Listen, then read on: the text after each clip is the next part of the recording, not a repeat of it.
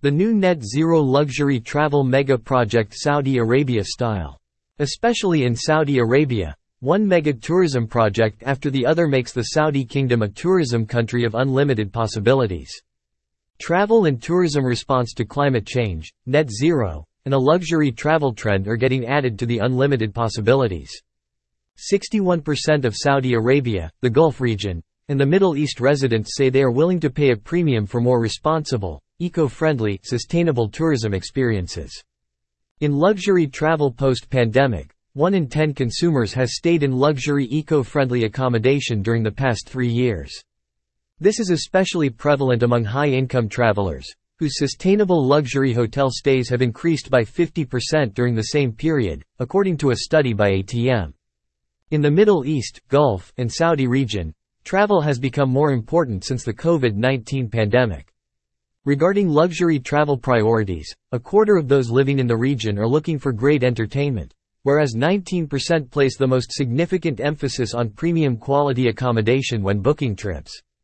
The Middle East has developed an unparalleled international reputation for luxury tourism, with consumers across the region placing a high value on bespoke, memorable, and environmentally responsible experiences. Quietly in Saudi Arabia, Ahmed Al-Khatib, the Minister of Tourism for the Kingdom, headed by his top special advisor Gloria Guevara, has been working tirelessly towards net zero in tourism with a new initiative in the making. This initiative was started last year and is currently known as the Sustainable Tourism Global Center, STGC. A dream team has been working behind the scenes in the Ministry of Tourism in Riyadh to bring forward a new mega project that will change the world's future of travel and tourism. It's designed to make net zero for the sector a reality and tremendously contribute to small and medium-sized businesses and the sector's future leaders, the youth. It includes personalities such as Qusay Al-Fakhri, the CEO of the Saudi Tourism Development Fund, Fahd Hamiduddin, the CEO of the Saudi Tourism Authority, and Princess Haifa Al Saud, the kingdom's Deputy Minister of Tourism. Parallel, Gloria Guevara convinced an international group of global expert consultants in tourism, financing, and marketing to become the extended arm of this dream team. Experts include 2 former heads of state, a prime minister, and leading personalities in today's global travel and tourism leadership. Saudi Arabia will be ready soon to introduce the concept run by the strongest team this sector has to show.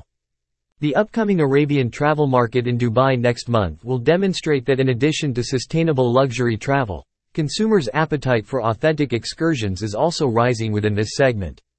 Over half, 51%, of affluent tourists have sought more meaningful travel experiences since the pandemic, and more than a quarter, 27%, are willing to pay extra for secluded villas and chalets.